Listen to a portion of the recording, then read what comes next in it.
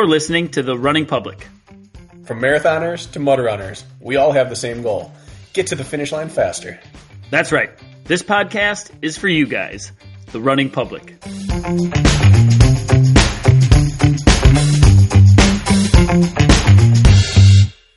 Let's get rolling. But yeah, you guys typically just all over the board with running?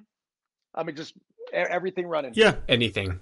I mean, gamut. We originated as OCR athletes, like Spartan Tough Mudder type, not even Tough Mudder so much, but then broadened into trails, ultras. We both coach ultra athletes as well, and then road as well. So I would say OCR and trail mostly.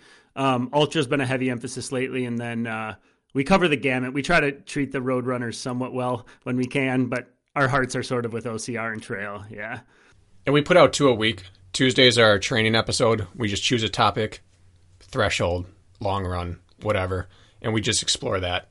Short form, technical, and then our weekend long run episode is bring on someone with some affiliation of the running industry, get their backstory, what they're doing, what they can impart to the audience. So super cool. This is freeform.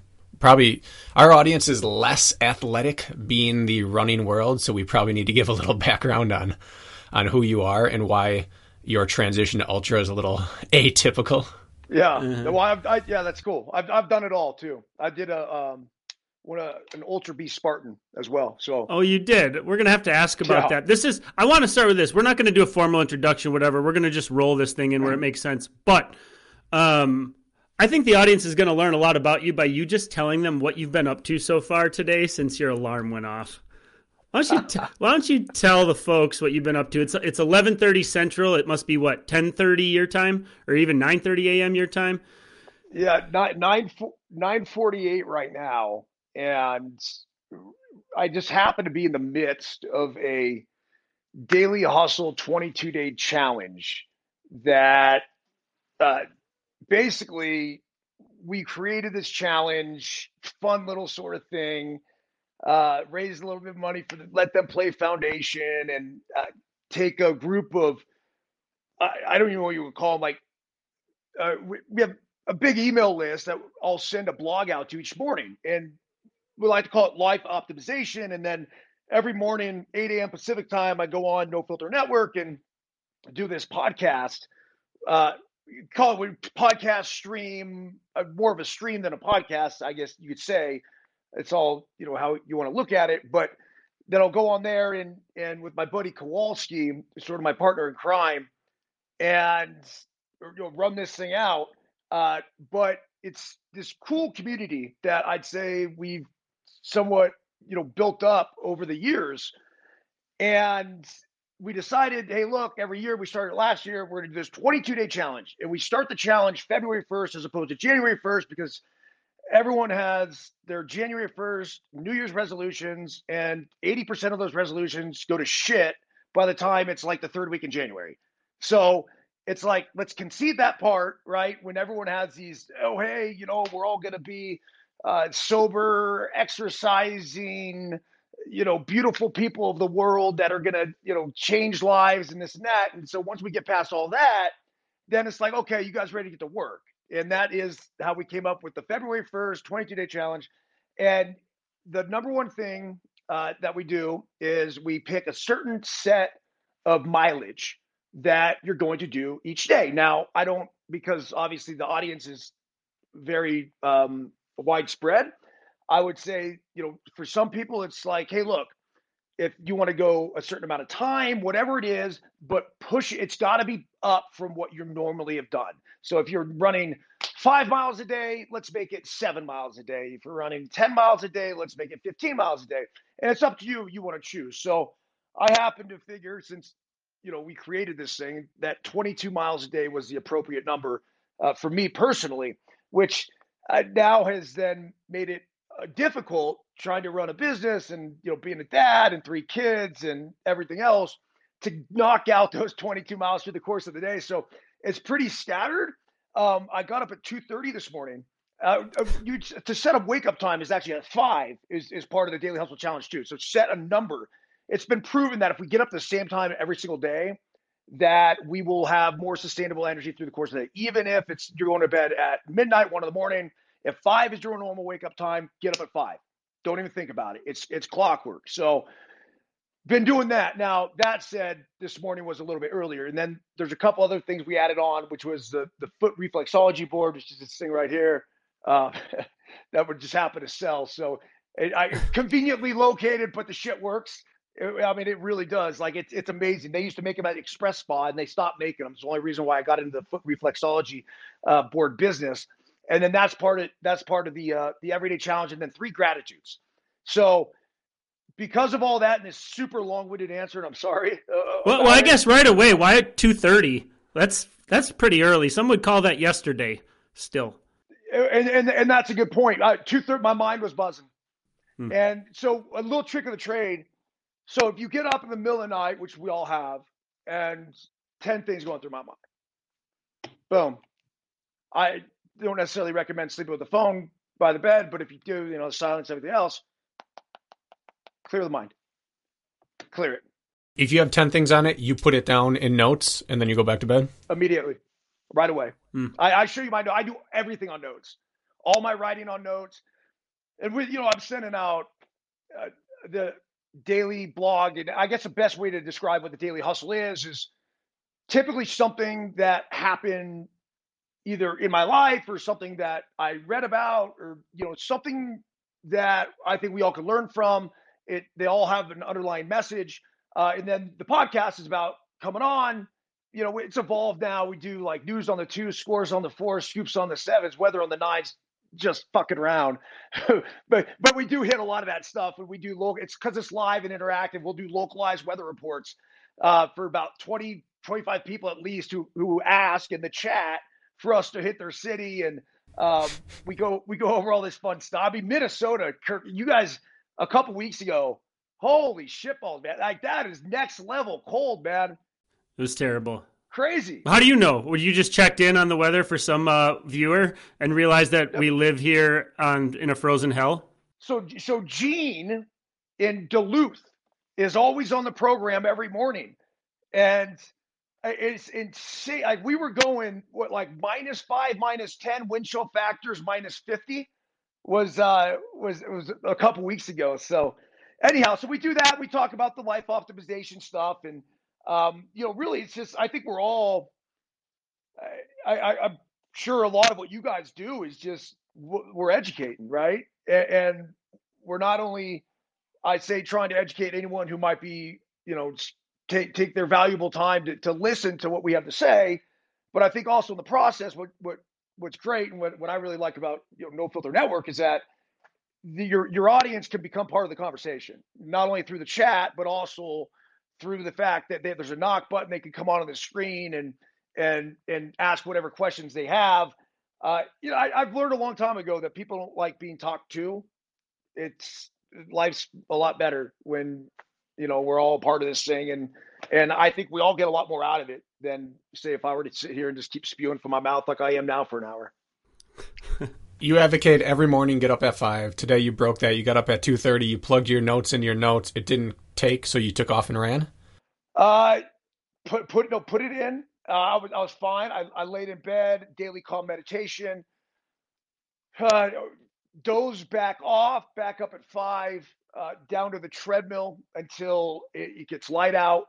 Then it's not necessarily warm out here. I'm up in Lake Tahoe, but as soon as the sun comes up, it was actually a balmy 25 degrees this morning, which is not bad weather.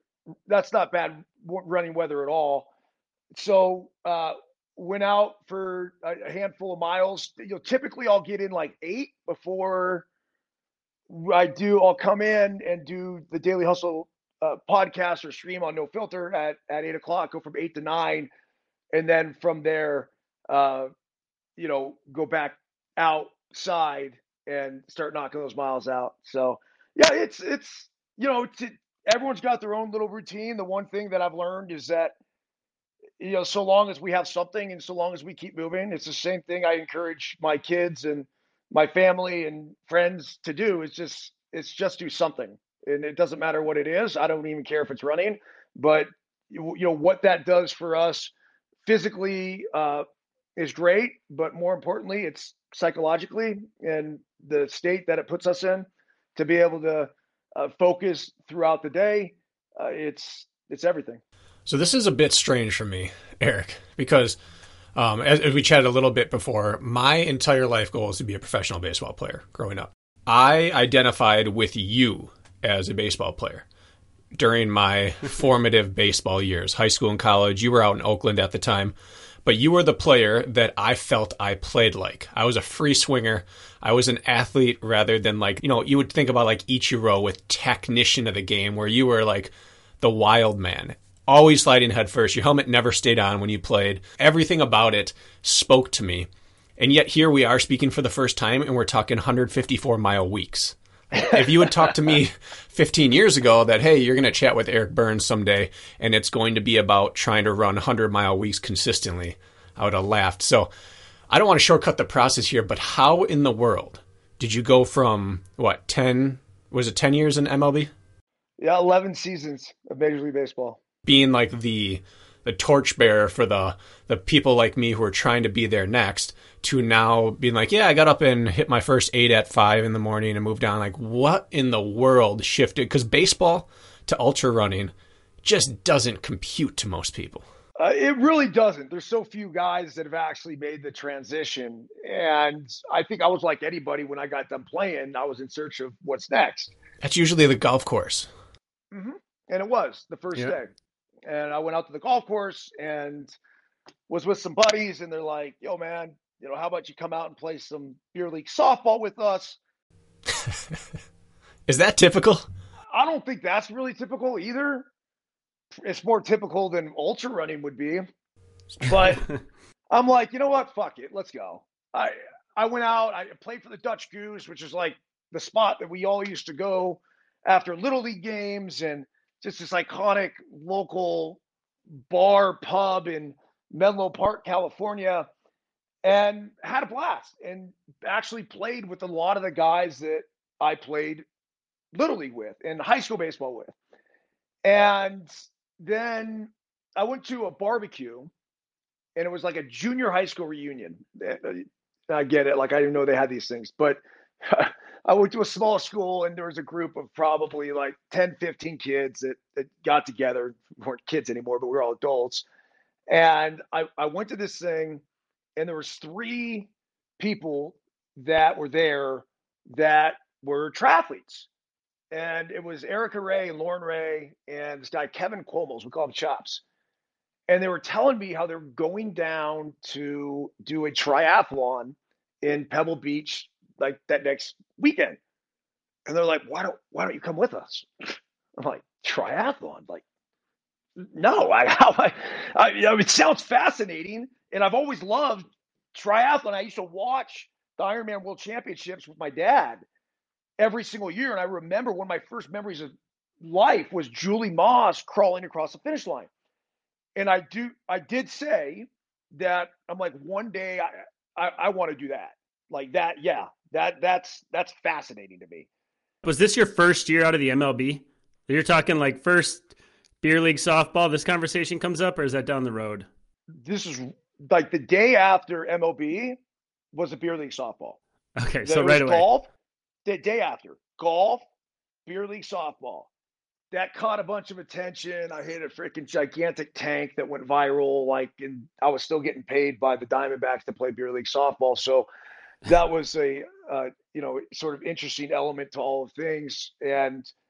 But I knew that wasn't what I wanted to do. I was as cool, whatever. Now, through all this, I also did know that I want to be a broadcaster. When I was a kid, you asked me, like, what do you want to do with your life? I want to play professional sports, and I want to commentate on professional sports. And I wasn't specific to baseball. It didn't matter to me. I was an athlete. I loved it. I love sports. I love, talking about it, debating it, whatever fun, pertinent topics were, the lead story. It was like, I grew up listening to sports talk radio. And so I end up getting convinced by them to go down there and do this triathlon. Now the one thing I got to make sure that would actually be dangerous is that I got to make sure I don't drown in the water. And I wasn't a swimmer. Now I surfed my entire life, and I was comfortable in the water, but there's a big difference between surfing and swimming, huge. And one, you're attached to a 7-foot board that's keeping you afloat, and the other you're not, and you're just in there by yourself. And my freestyle is like, yeah, I could do it, but at the same time, like, it's a lot of swimming is about controlling your heart rate and knowing the pace and everything else. And so I worked up to the point where I could do 500 yards, I think, without stopping. But when I first started, it was like I could go 25 yards without stopping. And I go down to Pebble Beach. I do the triathlon. I almost drowned in the water. I thought I was gonna fucking die. I thought that was it. Was it the waves and not being able to see and the swallowing all the water and all that got you? Totally calm. Like the waves weren't even big. It was totally calm. But it was the kelp that kept like kind of dragging me down, and they call it the kelp crawl. But I made it out. I hopped on a beach cruiser. This is the only bike I owned, and I'm rolling along. And then the girls started after us, and so pretty soon I'm getting passed by like 16-year-old girls on the bike because they have their age on their calf. And then I come in, I run a couple miles, and I finish, and I got my butt kicked by all three of my friends, and I thanked them for the experience. I said it was one of the coolest, things I've ever done. And I said, like, none of you, not you guys will never beat me again. It's on. And so from there, it was signed up for another one. Eventually met Frank Soule, who became my triathlon coach. But first, it was basically swimming was really the important thing.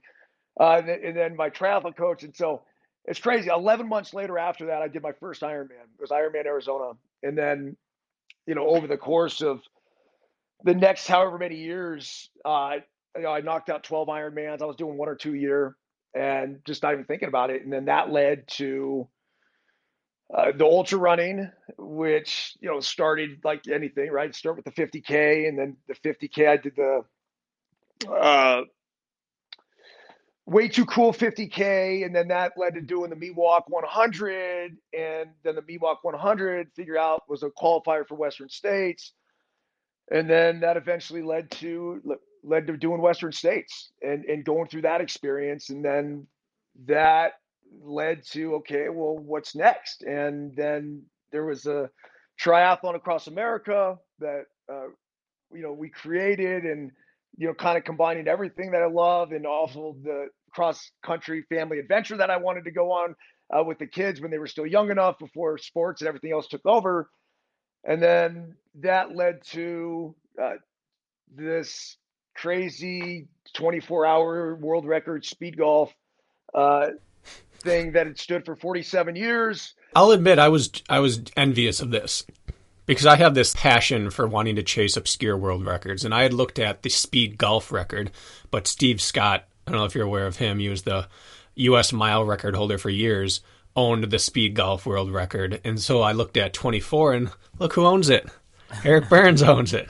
Yeah, the golf thing's interesting because you guys know Carl Meltzer had the 12-hour one. I wear his shoes every day. Seriously? Yeah, the Speed Goats, the Hokas. Oh yeah, they're great. Yep. Yeah. So Carl is a much better runner than I am. So, but he's also an 11. He's also an 11 handicap, from what I heard. Oh, I didn't know that about him. I competed in the same event that he did. And this is how I got into it. It's like the guys who put on the event, they're like, look, dude, there's only so many of us that are ultra runners that can golf. And they asked me to come do this event. And I'm like, absolutely, let's go. And as I'm training for the event, in my mind, it was like Carl had the record. It was 230 something holes. The 12-hour record.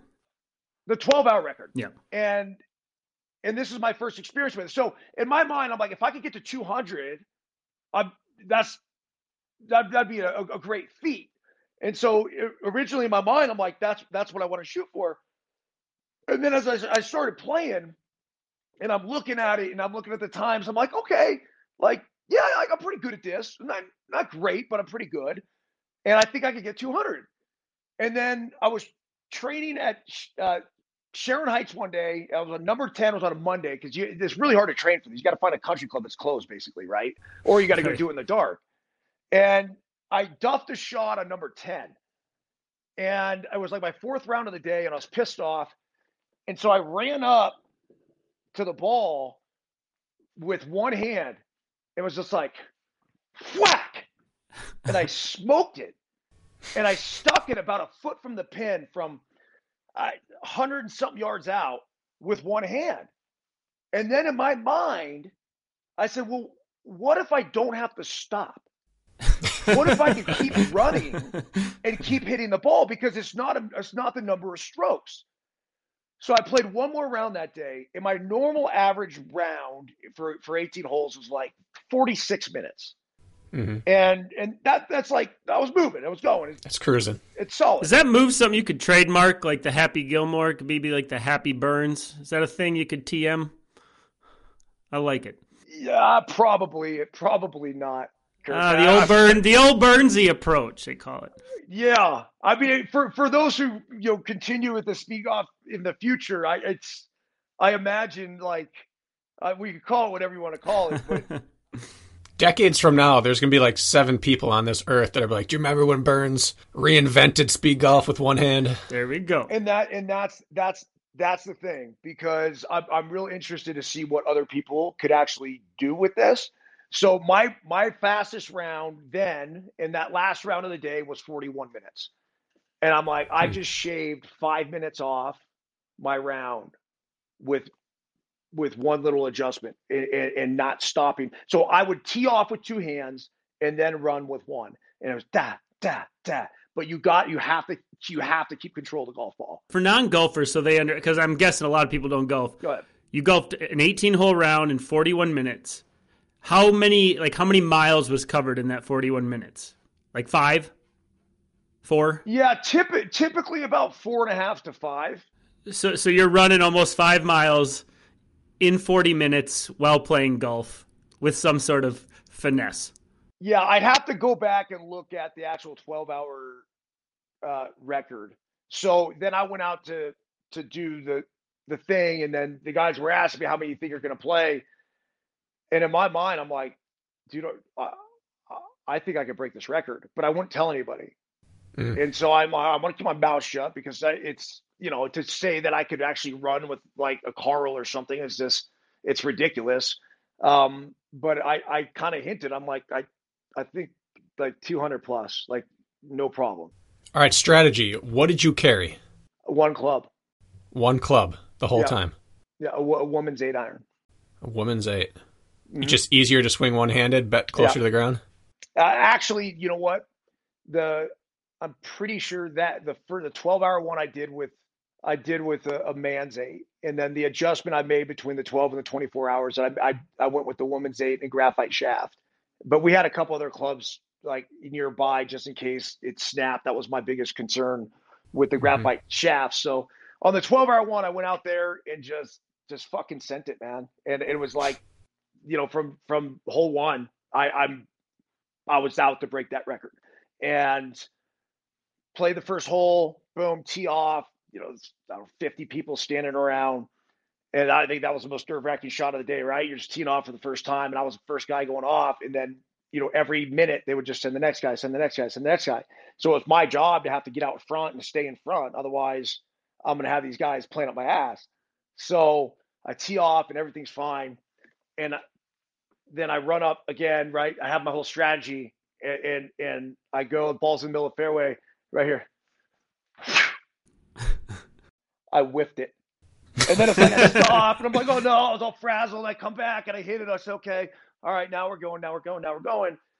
And then the rest of the day was kind of a blur. It was hot. It was like 85 degrees, and so I just a lot of ice. My experience from the whole, just doing Western States, right? The neck wraps with the ice. So I take a sanitary sock to stay cool, and then that was huge. It was just about, I'm a big guy, 100. I've 185 pounds, typically is what I'd run at. Doing the 22 miles a day, it's down to like 181. But I have to stay cool. and if I could keep my body cool, I could run a little bit. Like, it's all right. So I just went, and ended up playing 245 holes that day to break the record. And then after the whole Try Across America thing, we did a big fundraiser for our Let Them Play Foundation, which is all about raising money for youth sports and getting kids back outside, getting them playing. Really focused on underprivileged kids that don't get the opportunity to play these travel sports or anything else, and making sure that they have their rightful opportunity to continue to stay outside and play and get them off devices and everything. But once you do a triathlon across the country, which included a 7-mile swim across San Francisco Bay, 2,400-mile bike to Chicago, and then 905-mile run to New York City. And like doing that, it's like, how are you going to top it? And so that's when the 24-hour world record thing came up. And there was a guy by the name of Ian Colston that held that record. He had it for 47 years. And there has been several people that have tried to take it down. One guy I was communicating with and going back and forth with, he's from Georgia. He had actually gone to the North Pole to try to break it, and just so he could have the light for the 24 hours, which is brilliant because when the sun goes down and the mountain lions come out, they got a courseway up there. They have to, obviously. Nice, huh? So I might have stuck to Alaska. Keep it there. All right, so I have two questions. I'm sure there's going to be more, but the planner side of me, I like to plan for events. It's half of why I run. But switching to one hand, did that make the blistering issue way bigger? And then how did you fuel throughout there to keep moving? Blistering issue, never a problem. Really? I don't even think even after the 24-hour one, it was an issue. I wore baseball batting gloves. Yeah. So that was that. I think that was a big thing. Franklin, I forgot Franklin. A buddy of mine's an agent, and he told Franklin about what I was doing, and so then Franklin sent a bunch of gloves because I would wear through the gloves. Oh yeah. But so then remember, it was two hands, and then I'd go from the two hands to the one hand after that, and there was basically one hand. And then when I got on the green, it was two hands again with the putting. Did you putt lefty to use the back of the club, or did you just putt regular because it didn't matter? No, I would putt regular, and I would just use the butt of the club. Okay. Right. So just I kind of do this. I don't know what you call it, the claw style with the putting. Right. And then would just hit the butt of the club. So yeah, it was the 24-hour. The 12-hour one. I'm trying to think of the mileage. I'm pretty sure it was like 65 was the total mileage for the 12-hour world record. And then the 24-hour world record was 106. Wow. And spoiler, you got it. You went, what, 420 holes, somewhere around there? 420 holes. Yeah. I mean, it's the same sort of philosophy as I took with the 12-hour one, where it's just like, I'm going to go. And I'm not going to try to judge my speed or anything else. If I'm playing fast rounds early and I'm feeding off the adrenaline and I get way ahead, great. And my first round of the 24-hour day was aggressive. It was 41 minutes. Did you keep heart rate data? Did you have a monitor on? You did? What did that tell you? You guys, you guys would laugh. I'll try to send it to you, but basically, it was living it like in the 160s for 24 straight hours while playing golf. I can't imagine. You started to downplay your running a little bit throughout this, but the gold standard for 100 for people to be super proud, other than just finishing, is to crack 24 hours. And if you went 106 while playing golf, you can't be a bad runner. No. I mean, I went 22 hours. I was 22 hours at Western States. So I'm an okay ultra runner, but I'm not where those other guys are. I'm not a pro runner. Like these pros are finishing in 14 hours now. Like it's a totally different ball game. Yeah. They'd tear their labrum playing golf for 24 hours, though. True. And that's where I think there was this weird combination of being a ball sport athlete and a runner. And then also the type of runner I am, where I can go and I can keep fucking going. Mm-hmm. And it's my endurance is solid, and I could find that level of intolerance that I can tolerate, and Mm-hmm. I figure out a way to stay right there where I'm comfortably uncomfortable, if that makes any sense. So Mm. between that and the fact that I obviously had an extended background in a hand-eye coordination ball sport, I think help with that. I'm also convinced that if, I don't know, you give me, Jim Walmsley for a couple weeks and let me teach him how to do the thing with Mm-hmm. the golf, then he'll go out there and play 500 holes in his sleep. Well, that's always the thing, right? It's who shows up, who tries it, but you can't control who shows up. No, I mean, what's the motivation for those guys to do it? Like, for me, it's always, this is all fun for me. I mean, obviously I'm not running for money, and actually the sport, and can ends up costing you a lot of money, but it's Yes, it does. yeah, but it's ultimately about finding what's next, and finding what's going to motivate you to continue to put in the work, continue to keep all the elements of your life in check, and continue to keep going. So I've just really enjoyed, using running as a base. You could say all endurance sports, because I've delved into the Spartan world that we talked about, a little bit before. It was just one ultra beast race, but I'm just fascinated with all of it, and I have a lot of respect for people that are willing to go out there, and step outside of their comfort zone, and push limits, and that's what motivates me in life, is not only doing that for myself, but then ideally I like to think that along the way, uh, I've been able to motivate some people to check into who they are, and where they could be better, and then obviously to have them pass that message on. I mean, now we're all winning. That's the I Hmm. think the message of life we need to continue to spread. Can't fault that. You said something about I'm a guy who I can keep going and be uncomfortably comfortable, which we get as endurance athletes, but that's coming from a fast twitch guy who can steal 50 bases a year in the MLB. It's a little contradictory, right? Like, that screams fast twitch. You're not stealing 50 bases without a little rubber bands in those legs, Eric. So I guess I'm wondering, like, we get a lot of athletes, especially in the OCR world, which come from ball sport backgrounds, come from other things, and then find this later in life. But they're historically fast twitch athletes. Like, one, did you know, like, you had some sort of endurance that other guys didn't have in the league? And then two, like, what was that transition like? How did you become, even though, let's say, you're not the fastest guy in the world by your proclamation, you're still pretty damn good, Eric. So, like, how's that happen? You know what? It was when I was a kid.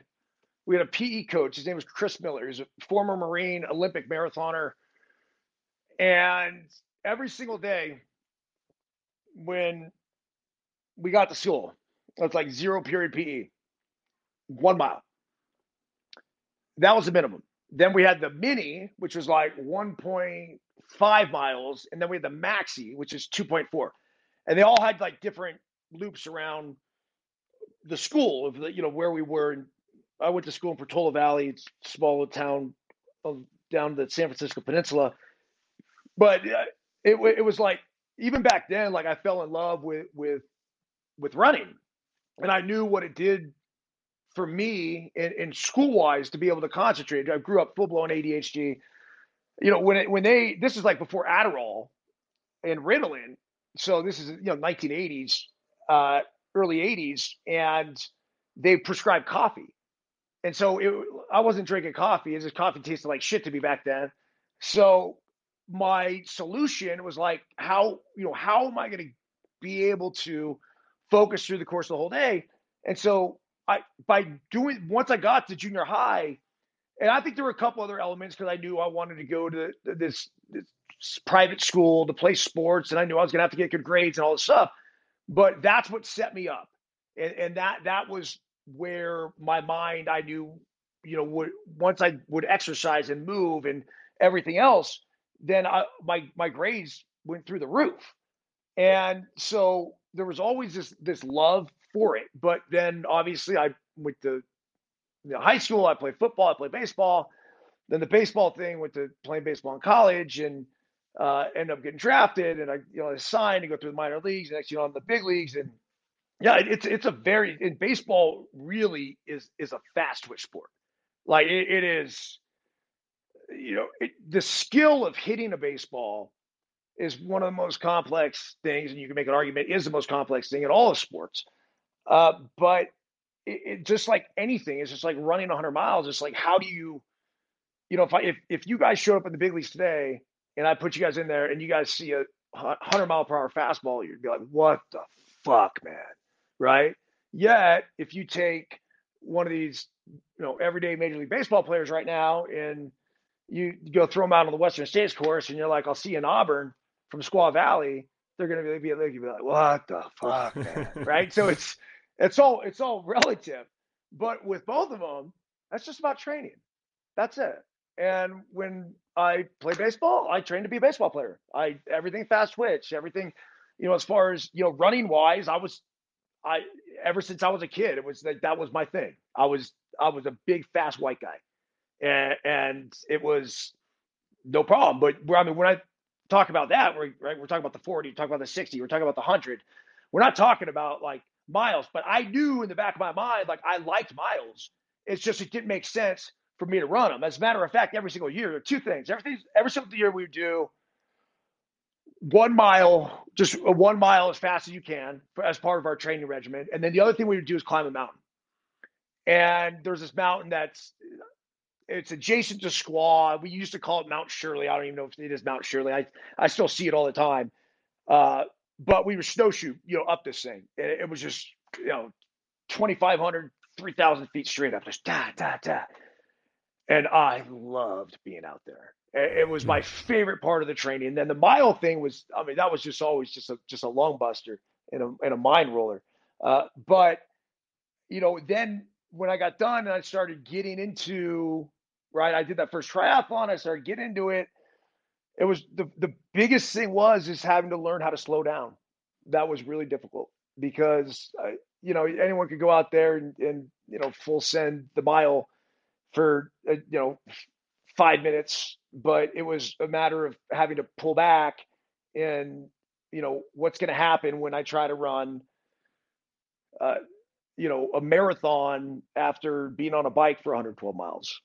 That was the delicate balance. And I think along the way, I don't want to say I perfected it because there's no such thing, but I really got in tune with my body in what I was able to handle and what I wasn't able to handle. And there were a couple experiences of going over the top and just blowing up, and that's but it's a matter of figuring out what you are going to take, and everyone's individual. So I don't, everyone tries to give you the magic formula, dude. There is no magic formula. It's each individual is totally unique. You have to know your strengths, know your weaknesses, know your signs.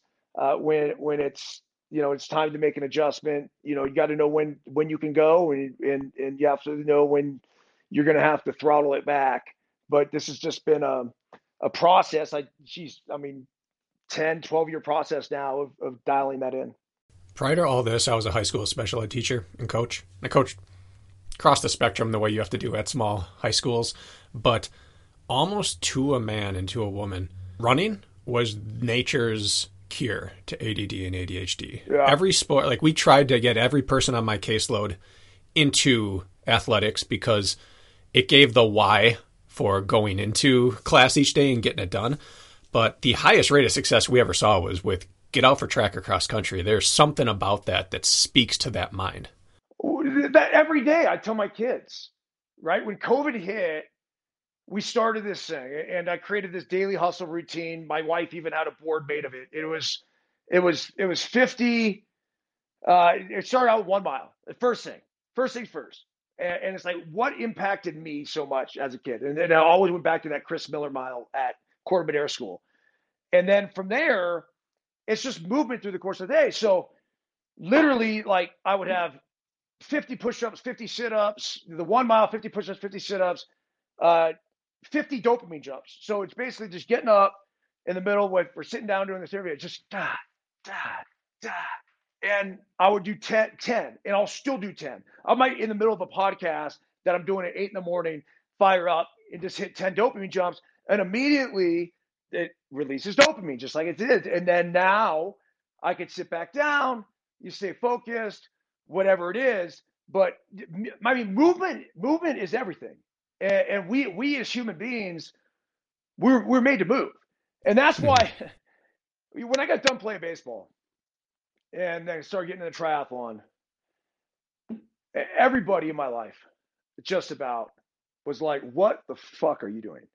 Why would you possibly do this? Like, you just played 11 years of Major League Baseball. You know, you dealt with a hamstring injury towards the end of your career. You did this. Like, why would you possibly put yourself through it? And, you know, the answer to that is probably a little more complex than I could even explain. But number one, I think we need to find an outlet physically and psychologically. And a lot of times those are intertwined. But for me, psychologically, and having meaning and purpose in life, it was boom. I immediately went into work as a broadcaster. I was hosting a radio show at KBR and started working for, it was ESPN, then Fox Sports, and then MLB Network. And like that, totally fulfilled, right? And, you know, now that's all put into No Filter Network. But physically, it's like, what are we going to do to keep up with that? That's the question. And for me, it's like I used to think that it was all about racing. I love racing, and I think racing is awesome. But I've also learned along the way, like, racing's not everything either, and it doesn't have to. It doesn't have to. I don't have to have something on the calendar. People, you know, would say that, and I would say that too. That I keep, you know, I gotta have this on the calendar because this is my next event or this or that. Where now it's like, nah, I'm kind of finding the joy in just doing what I do, and I'm doing it with a passion, doing it with a purpose, doing it with a plan. But I also don't think that you know, racing is the end all be all. And then especially when you do a couple of the events yourself, and whether it was a Tri Across America for the 12-hour speed golf world record or the 24-hour speed golf world record, for these 22-mile daily hustle challenge, you know, whatever that is, like I think the most important thing is just being able to have something there, and you know, what is it that's going to motivate you to get to the next day and continue to stay in the moment. So yeah, it's been a wild journey, man. Really, really fun. I think that most people, if you've never played baseball, have no clue about the true importance of hips. And most people who have never run or raced have no clue how important hips are to racing. Do you think that there's any magic secret sauce there in you transitioning over well and having good staying power in running from the years you spent being a hip-based athlete to being endurance athlete, which, like, if you break down through the hip girdle area, you're screwed? Yeah, I just think it goes back to the core, right? And just keeping that core strong. And there's been times where I've dealt with little issues in the endurance world. The baseball world's the problem with the baseball world, like, it's really hard to play through shit. They're really difficult. Where if something happens because you're going, it's just it's so combustible. So when I had a twinge in a hamstring that I kept trying to play through, and then eventually it came off the bone. Where in the endurance world, the only thing that I've ever, knock on wood, like really dealt with is like a little bit of hip inflammation. I would call it that, but it's more of a cold injury, where if I sit down and it next thing you know, I'd be like, oh man, after a while, or I'm lying in bed at night. But when I'm out running, it's fine. So I'm probably not the best person to give you advice on this, or give anybody advice on this. But my solution to anything that I've dealt with since I've been in the endurance world is to just keep going. And you listen to your body, but when you get the blood flowing, if you think about the process of active recovery, well, look, let's just say we go out, right? We have a tough race, and I just did the Castle Peak 100 in August? Gosh, damn, that's a ball buster. So next day, right? I had my hip was bothering me going into the race, and it was bothering because I upped my mile. I shouldn't have upped it. It was stupid. But I started up my mileage as we got closer, and I was running 70 miles a week anyway. But all of a sudden I upped it. I'm doing 100, and then I'm trying to do this short taper, which is like basically the week of the race. And then I get in the race, and when I went to the race, my hip was bothering me, and through the race it was fine. It's fine. Like, I felt it a few different times, but whatever. So obviously you go out, you're doing a lot of damage and to your body, and next day, trust me, like, I didn't want to get up, I didn't want to move. It's like, and I just forced myself. I'm like, let's go, and I start moving, and really what happens, right? If you damage an area, like, you have all the blood flow to the area, and then the blood becomes stagnant, and that's why we have all these compression things to move and circulate the blood and the stem and everything else. And so, inflammations, that's the root of all evil. So the inflammation clubs, it's stagnant, and then we're like, oh, we need more rest. We need more rest. And I said, what you need to do is to fucking move. You need to get that blood flowing and get everything circulating throughout the body. And that was the approach I took with it. And that with the magic man, Jared, who's a local acupuncturist here in Truckee, and it was gone. Gone. It was just like crazy. A lot of those endurance injuries are like a lot of bark and not much bite when it comes down to it. You got to experience. I mean, once in a while, one will get you. Don't get me wrong, but a lot of times I feel like that is the case. I am. A question for you. There's a documentary out about you called Diamond to the Rough.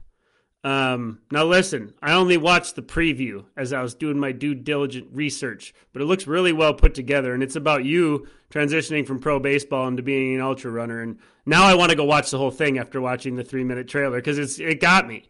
But part of that was, a guy that started his triathlon training on a beach cruiser suddenly has Lance Armstrong interviewing on his behalf in this documentary as he was like training with you. How does one pull that off, Eric? I've always had a fascination with that guy. Yeah, Lance is a different bird. He was so incredibly supportive. I met him on a golf course playing golf with a buddy of mine, and immediately we hit it off. We both like to talk shit. We both like to gamble. And he, at the time, was getting into ultra running. And so he was doing a race the next day, just like a small local race in Woodside, and convinced me to come out there and do the race with him. We bet $1,000. He had to give me, I forget the distance was like 22, 23 miles, something like that, with some gnarly elevation. But I made him give me, I think we handicapped it out where he had to give me like 15 minutes. And nice bet. Yeah. But, Lance, when he was running, he could really run. Well, and that kind of bet is right up his ego alley. Mm-hmm. 15 minutes, I'm going to stalk you. Of course. And so he takes off, and he ends up winning the race. And I think I was like third. But I covered the number. I want to say the number. I feel like it was 20 minutes, because it took me, I came in it was like low threes, But whatever the number was, I covered it, and not by much either. Like, like maybe it was, say he came in at 3 hours, I came in at 3:18, and I had to come in before 3:20. Like, we handicapped this thing right, based on like, hey man, marathon times and this Yeah. and this, and to see where it was. And both of us wanted a fair bet. So anyway, yeah, we became buddies, and you know what? We spent some long hours out on the trails, and uh, he say whatever you want about Lance, and I mean, the greatest cyclist who's ever lived. There's no question about that. And then you back that up with obviously the controversy that's surrounding him. I think he's probably made some choices in his life that he'd go back and do things differently.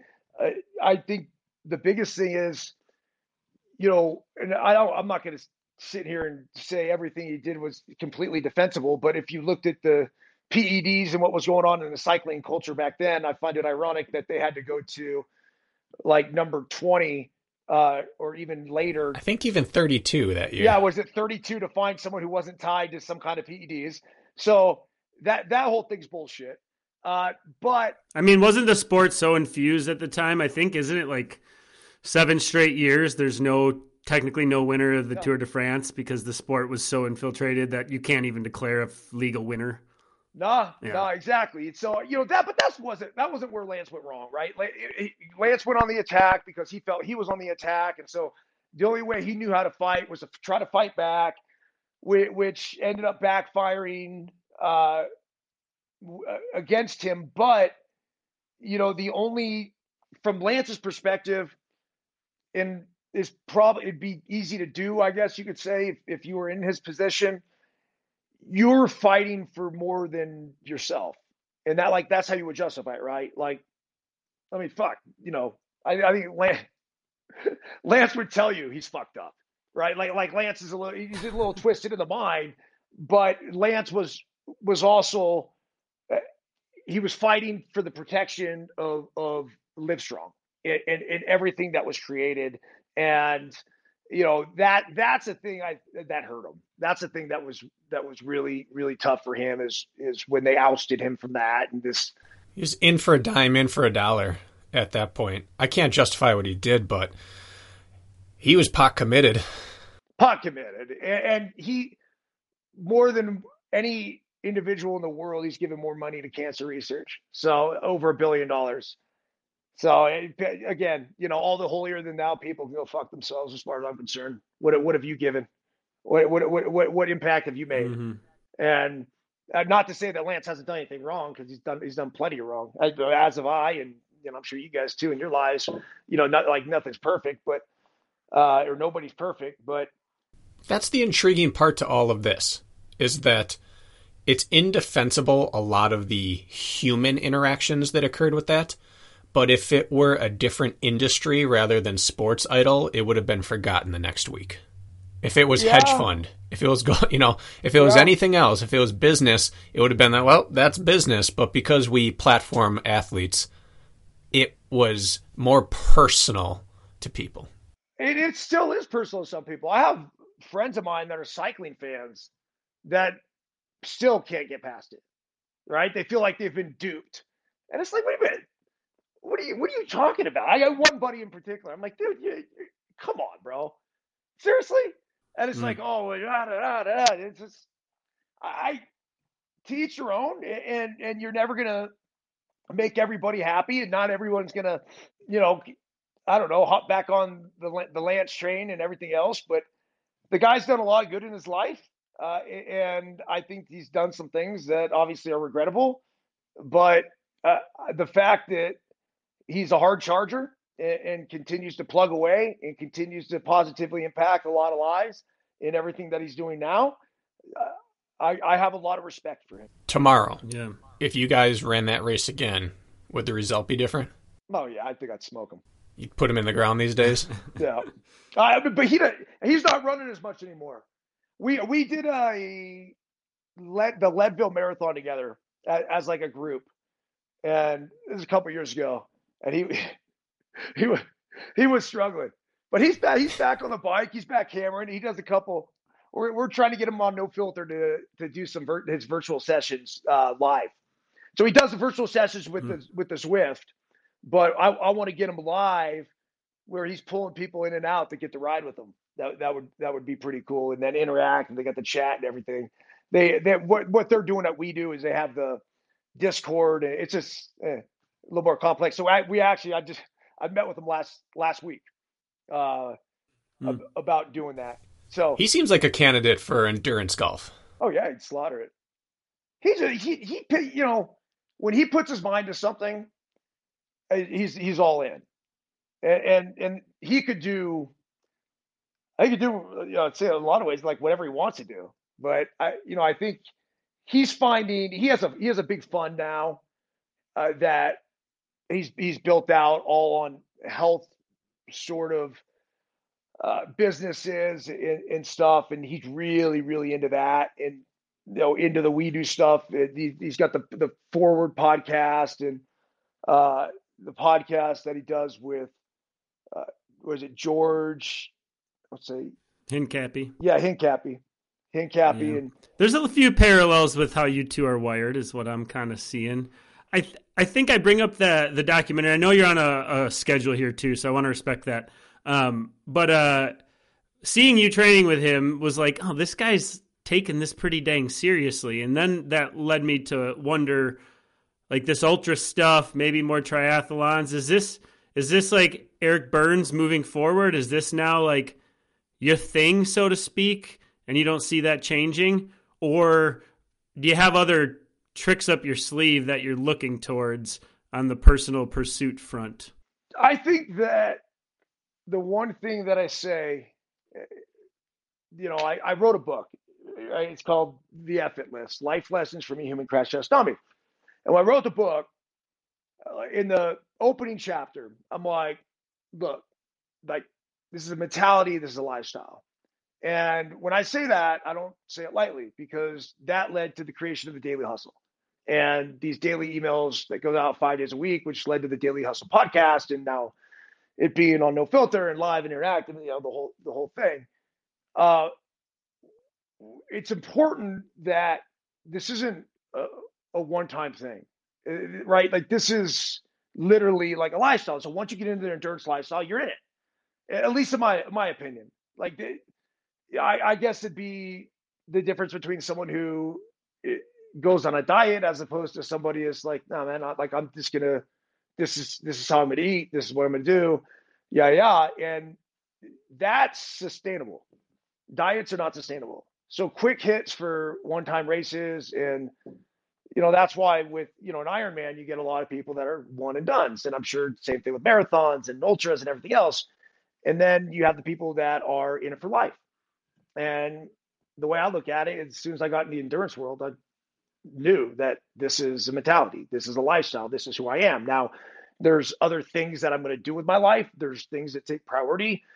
I coach 3 baseball teams called Let Them Play. Right? They're all it's so much fun, and I've totally, and I never thought I would coach baseball, at least at the youth level, and then the kids as my youngest started aging up a little bit. I'm like, okay, like, yeah, like, this is not, I was always going to coach him. There wasn't any question about that. But then it was a matter of, like, after watching what I watched, in my opinion, would be irresponsible if I just continue to sit on the other side of the fence and not offer the knowledge that I had to share with these kids. Now, then a whole different subject, but the Savannah Bananas are, the best way I could put it is like the baseball's version of the Globetrotters. And I'm going to manage a 7-week world tour coming up, starting in March. And that obviously is going to take priority. No Filter Network is, taking priority in 15 different fronts in my life since we launched that. So there's other things that are always sort of intertwined. Now, that said, I think all of us as human beings, if we truly want to, quote unquote, optimize our lives, the question becomes, how do we work everything into one? How do we mold this and, incorporate the coaching, the baseball, with the endurance, with still being a present husband and father, and still being able to run a business and have the maximum impact there. I think there's a balancing act. But the one thing that I noticed is that it's if so long as we stay where our feet are, right? Feel the air pass through our nostrils, stay in the moment. We all got a lot of shit going on. I realize I'm not unique, but in order to stay in that moment and always be there, it is possible to blend this. And I think I'm still learning, how to do that. But I'll tell you guys, so long as I have the ability to put one foot in front of the other, endurance sports will be a gigantic part of everything that I do. You said races have gotten to the point where they don't need to be the carrot for you anymore. But at the same time, you can't really take the fight out of the dog. So what is left on your almost like wacky to-do list? And maybe it's normal, but I mean, even Western State, like these aren't normal things. So akin to the golf record or Western States or whatever that is, do you have some things left that are still big to-dos out there on your list? There's things that I've thought about that I haven't done. And I times V equals R. Kurt Gibson signed that on a bat to me way back when I was playing for the A's and he was coaching in Detroit. I times V equals R. And it's image times vividness equals reality. The more vividly you can imagine something, more likely it is to become your reality. So any event, anything, whatever it is in our lives, it's born with a thought. And then the question becomes, how much energy do we want to put into that thought in order to make it happen? So there's things that have become thoughts in my life. The Grand Slam of ultra running, that's been a thought. That's been there. I've said when I get back into Western States, the issue is so gosh damn hard to get into that race. This year, the funny thing is I did Castle Peak to qualify for Western States. I qualified for Western States, and then I didn't put my name in the lottery. I forgot to sign up. So now that you did the hard part. Yeah, I did the hard part, and I did it in a rush to make sure I did. But that would have been Western States would have been difficult. For me to do just based on everything that's going on with coaching the baseball team, whether it's the Bananas or Let Them Play squad or whatever, it would have. I would have figured out a way to do it. Don't get me wrong, but I've also said like the next time I get in Western States, I think it would be awesome to do the Grand Slam, right? The oldest 100-mile races in the United States. That a buddy of mine did it too. One of my mentors into the ultra running world, this guy Franz Dill. And so that's been something that I've thought about. I've definitely thought about doing something along the lines of more within the United States. I mean, I don't know if it's 50K in 50 states in 50 days or whatever it is. I think there's a bunch of these sort of whacked out things that we all can come up with, and it doesn't have to be so extreme either, right? And racing is not everything. I still enjoy racing though, and I still want to get out there and I'm sure at some point, at the very least, I'll find another Western States qualifier, this summer. But yeah, again, I mean, ultimately, this is about pushing the envelope. I mean, we hopped in that Spartan race, the Ultra Beast. Which one? My boy Kowalski at Squaw Valley. It was gnarly. It was 30 miles. What year? 60 obstacles. 2019. We were out there. Oh, okay. That was the snow year. Yeah, we were out there. Right? Yeah. That's right. Oh, yeah. Yeah. How'd it go? It was awesome. I DNF'd the Ultra that year. Did you get in the water? So they pulled everyone off the course because of the lightning. Yeah, the Ultra Beast. And then, did I get in the water? Yeah, I got in the water. Good. It was the water was like 30 whatever degrees. I mean, dude, Yeah, Joe's trying to kill people out there, man. Nothing would make him happier. I mean, dude, it is. That was gnarly. I mean, to get in that water it's 30 degrees, and it was just, and so I didn't have any change of clothes or nothing. It was just like, here we go, we're doing it. You just got to run that off afterwards. You get out and you move that body like your life depends on it. Kurt, you drilled it, man. You just can't stop moving. You can't stop moving. And actually, you pick up the pace at that point. So yeah, we were crushing it. We were on pace to do a faster second lap than we were to do the first, and literally got pulled off the course with 4 miles to go, just that last hill section that we were going to go back up. And there was I was so pissed. I was so pissed because we were cruising. Like we were going to have a good result too. I believe it. And I had my right-hand man with me, my boy Kowalski. It was just, we've done crazy endurance events together. It's just like we had the right guy by the side. We were fucking flying. We were flying past people. We were crushing it. The second time around the obstacles, we knew how to navigate through them. We knew which ones we could do and which ones we couldn't. Mm-hmm. So it's just like you'd go straight to the burpee station when you couldn't. And so I wouldn't have to waste my time. It was a blast. But, again, like the lightning came, got pulled off the course, and next thing you know, 2 hours later, the whole fucking Squaw Valley thing's like inundated with people, and then they're like, all right, we'll go back out and do a couple laps around the parking lot and we'll call it a day. It was like, oh, you got to be kidding me. So anyway, but yeah, it was a great experience on the and then I did enough of it, right, where they shortened it to 30 miles as opposed to 32 or whatever it was. But I got a good enough taste of it to be like, yeah, man, that's the real deal.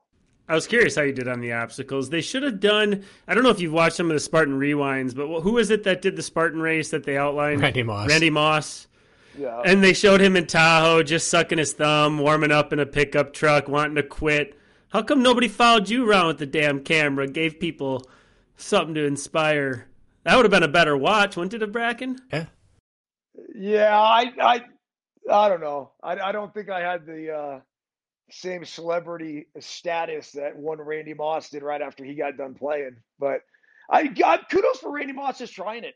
But that's typical. Mm-hmm. Like that's what you're going to see out of fast twitch athletes. They're not built for this, and they're not built for the elements really either. And it takes a different bird to be able to get out there and learn how to embrace the suck and learn how to deal with the adversity and the pain.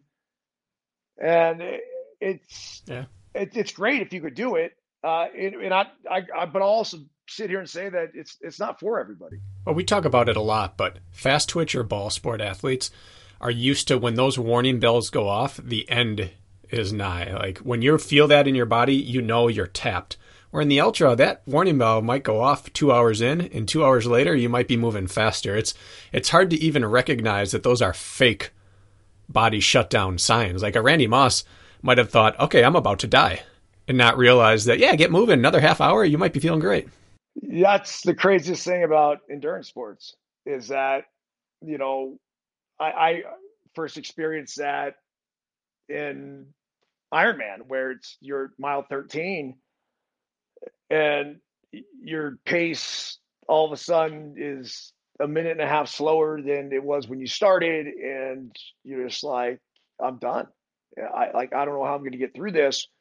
And then next thing you know, a quick little refuel, you get a Coke in you, Gatorade, some salt, and you're feeling fresh, and could end up, negative splitting that, last X amount of miles that you have left, but you never thought that was even possible. So that's where you figure out what you have in you. I experienced that at Miwok. I experienced that at Western States, where there was an element or a time period, an element that I thought it was over, and ended up just slaughtering the back half.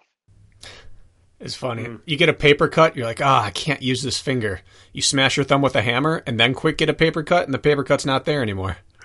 Sometimes those real deep lows mean that later on I'm going to feel great, even though it's probably awful. That's the truth. It's the truth. And I firmly believe a lot of it's right here. It's just, it's learning how to Mm-hmm. deal with the ups and the downs, highs, lows, understanding that that's part of it. And life's not supposed to be this one euphoric, happy journey. Like we as human beings uh, talk about the process a lot, but it's also about the problem solving. So we're all going to run into problems every single day, and what we really live for is the process of solving that problem. And it's very relevant in whatever we do in life, but especially in the endurance world where this is where I am.